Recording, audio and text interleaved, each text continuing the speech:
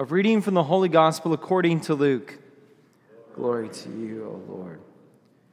Great crowds were traveling with Jesus, and he turned and addressed them. If anyone comes to me without hating his father and mother, wife and children, brothers and sisters, and even his own life, he cannot be my disciple. Whoever does not carry his own cross and come after me cannot be my disciple.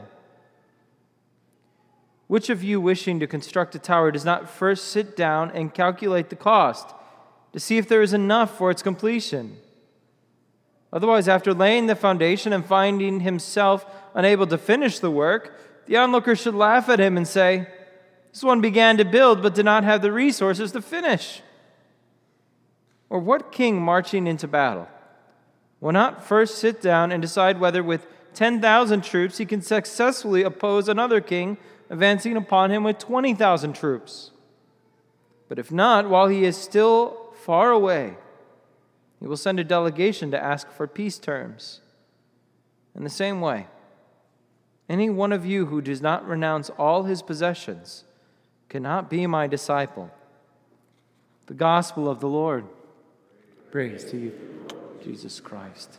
In the name of the Father, and the Son, and of the Holy Spirit. Amen. You may be seated.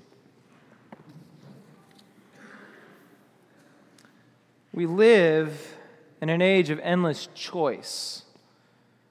We've experienced innovations in transportation and communication and technology that have opened to us countless choices that have never been enjoyed by a culture in the history of humanity. This is what I mean. How many of you does that cause great anxiety for? Anyone? Right? You can't even go to the ketchup aisle and just pick up ketchup anymore. But what fascinates me about this age of endless choice is we've never been more paralyzed and anxious about it all. You can choose what college you want to go to, high school, middle school, elementary school, even what preschool or daycare to send your child to. And you're thinking to yourself, if you make the wrong choice now, even as early as preschool, you're going to doom them for the rest of the days of their lives. Making choices while buying a car or buying a house. Make a choice between cable or satellite, between Netflix or Hulu, between Apple or Android or countless other sports teams and activities and events, and what to choose on the menu at a dinner, at a restaurant when there's 1,000 choices to make. Because we're all afraid we're going to make the wrong choice. But our ability to choose from an almost infinite amount of choices, the reason it hurts so much is because it divides our hearts. And it divides who we are. Because every time we speak a yes to something, we're actually saying no to everything else. And we're afraid to mess that up. And maybe we don't typically think in that way, but think about it. If you would choose to eat Chinese tonight, if you would say yes to Chinese tonight, that means you're saying no to the 100 other restaurants you're going to pass on the way there. If you say yes to that car you think you love, that's a no to every other car that's on that lot. If you say yes to that house that you bought, that's a no to every other house that you're stalking on Zillow. I know you do. What if I make the wrong choice? Think about someone's wedding day, okay? When the groom gives his yes to his bride, he is saying no to every other woman. But we're not sad about that. We don't go to a wedding and sit there in the pews and think to ourselves, how tragic. That man will never experience another awkward first date. I feel so bad for him. And the same with the bride. We celebrate with them. The yes of the bride to her groom. That he alone is the one that she gives herself to.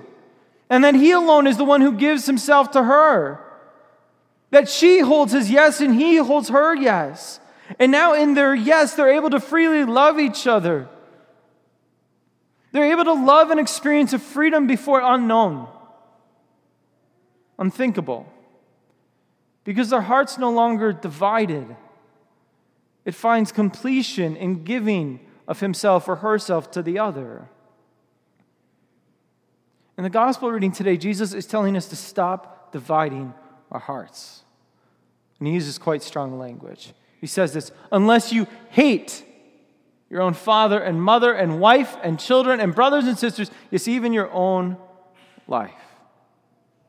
Now, I do not advise you to go home today and say, Mother, I hate you, in Jesus' name. And so it's okay. I do not advise it. This is like not the Mother's Day text you ever want to stumble upon, right? But I don't want to lessen the word that Jesus uses. He uses a strong word, a word we don't like to use, right? Our kids will say, I hate broccoli, or I hate spinach. And we look at them and we say, no, you don't hate them. You just strongly, strongly dislike them, right? Jesus uses this word, hate. There's those moments where our children, and perhaps we ourselves have done it, where we looked at our parents and we said, I hate you. I hate you. But Jesus here is saying that we have to hate those that loved us and have loved us and are loving us. And those who are called to love. And this ugly word that he uses, what is he trying to get to? It's the second part. We have to understand the last part of this verse. Unless you hate your own father and mother, wife and children, brothers and sisters, it's even your own life, you cannot be my disciple. It's all about discipleship. It's all about following Jesus. If you want to say yes to Jesus, you have to say no to everything else. A yes to Jesus is saying no to all the idols that we hold for ourselves. A yes to Jesus is saying no to all the things that we put our security and trust into. For some of us, that's money. Money and possessions give us security. When I was 16, my parents bought me a cell phone so that when my car broke down, I would be able to get help. Or we spend money to buy a security system so that outsiders can't break into our house. Or we pay good money to get that car with a 5-star rating because if something bad would happen, we would like to survive. And we spend money on this food that's organic or whatever other labels they put on it because we think it can save us. Or coffee. We don't even think about it. We just spend money on coffee because we've convinced ourselves we all need it to survive, to get through a day, to go on. Or even money we save for our retirement because most people today, many people today are actually afraid they're going to outlive their money. They're going to live too long. And we always are calculating what the cost will be and how much security is enough security. And we play this little game. Or the idol of family. That our father or mother are going to be there for us to get us out of a jam. To be there to celebrate us when good things happen. To be there with us when bad things happen and we don't know who to turn to. Or that our spouse can fulfill our every desire and our every need. Or that our children will daily bring us great joy and never disappoint us. If they won't. And they won't always be there for us. And they won't always bring us joy because sometimes they're going to disappoint us just like we've disappointed so many. And sometimes they're going to hurt us because they're going to think about themselves first just as we so often have thought about ourselves first. And sometimes they're going to leave us. And sometimes tragedy strikes and sometimes we simply grow old and die. And the people we thought would always be there for us, they aren't. These things fail us. We put our security in them and they fail us. And Jesus is calling us to put our yes in Him. To put Him first. But we must ask at what cost? I mean, we've looked at what it looks like to follow Jesus over the last few weeks. What that looks like and how that experience is. But today we're going to talk about the cost to follow Jesus. Because this is what He says. He says, Whoever does not carry his cross and come after me cannot be my disciple. It's the cross. There it is. It's the cross. This ancient tool of torture and death. We fool ourselves if we buy into a no-cost Christianity. They would call that cheap grace. Jesus does not hide the cost. He does not try to hoodwink us. He does not try this bait and switch. He is very straightforward. You must carry your cross to come after Him, to be His disciple. Now, you have to hear me very carefully. I'm not saying you have to buy or earn your salvation. But that doesn't mean there's not a cost to the transformative power of Christ's love working in your lives. And he tells these two stories. The first is about this tower, and he says, you don't build a tower without first counting the cost. You don't. Because you don't want to find yourself building this tower and at the end of the day, find it unfinished. Think about your own home anytime you've done a remodeling project. You always build in some extra cushion because you know you're going to have to go to Lowe's a half dozen extra times because you forgot something or something didn't fit right. No one wants to have a half-finished bathroom that has a really nice-looking sink that doesn't function, right? Oh, isn't that nice? People would laugh at you. Or an army. You have an army, 10,000 troops. You're outnumbered 2-1. 10,000 troops against 20,000. So you send a delegation to ask for peace. There's no need to lose the lives of your friends when defeat is obvious. Jesus doesn't want us to follow him without first counting the cost. A question I fear, avoid too often because we would rather carry on in ignorance. Because I think we're afraid to find out it may cost more than we're willing to pay. And we rather put our security in ourselves than in him. I mean, what will it cost you to follow Jesus? A couple hours on a Sunday morning? A call to be more generous or kind? Maybe to do a couple acts of service every year? No. It will cost you everything. Anyone who does not renounce all of his possessions cannot be my disciple. The word there for possessions is this Greek word aparko, which has less to do with materialism or materials and more to do with your beginning. It actually comes from the word for like beginning. And so he's actually saying, unless you renounce all your being, all you have had since your very beginning, all you've received, your family, your upbringing, your things, all the things you've procured for yourselves, your success, your accomplishments, your accolades, all of that, you have to renounce it to be my disciple. But with that renunciation of all that is your being is also all that has caused you pain.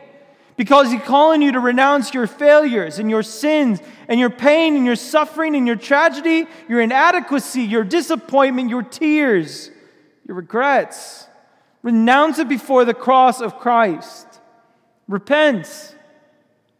Turn from your old ways. Be transformed by Jesus to carry a cross and follow me. There's a man who once actually carried the cross of Jesus, Simon of Cyrene. You're probably familiar with him from the scripture readings, and as we enter into Holy Week, we always tell his story. But what struck me with Simon of Cyrene is though he carried the cross, it was Jesus who was nailed upon it. And it's Jesus who nails himself to our cross and to your cross. See, he counted the cost. He knew it wasn't free. And the Father counted the cost as he sent his only Son. And the Son counted the cost as he gave his only life, his very life. Because he wasn't satisfied with just holding on to Mary and Joseph and enjoying a nice long life. And so he chose to act in a way that caused his own mother immeasurable grief and pain and sadness and suffering. I mean, think about Mary sitting at the foot of the cross. Think about Mary burying her own son.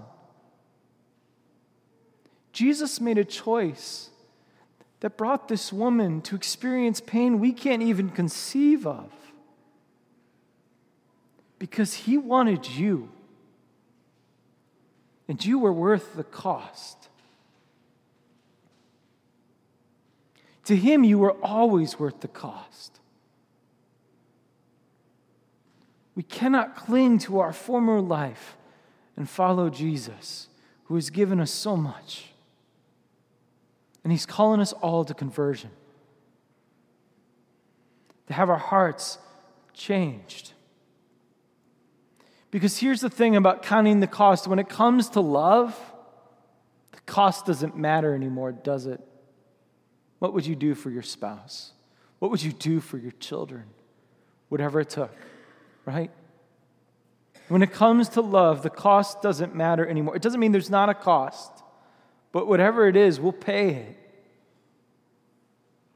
I feel I should ask you at this point, so what are you going to choose? But here's the reality. He's already chosen you. He's already chosen you. Before he embarked on his journey to Jerusalem, he already chose you. As he was in the womb of his mother, he already chose you. He gave you his yes. And in doing so, he's freed you to truly love and to be loved, to journey with him, to go on this trip with him. I'm going to share you some words from a Lutheran theologian, Dietrich Bonhoeffer, and maybe you're familiar with him. He writes this in his book, The Cost of Discipleship. The cross is laid on every Christian. The first Christ suffering, which every man must experience, is the call to abandon the attachments of this world.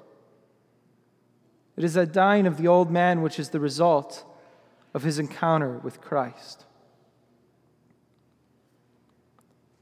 He continues. As we embark upon discipleship, we surrender ourselves to Christ in union with his death. We give over our lives to death. Thus it begins. The cross is not the terrible end to an otherwise God-fearing and happy life, but it meets us at the beginning of our communion with Christ.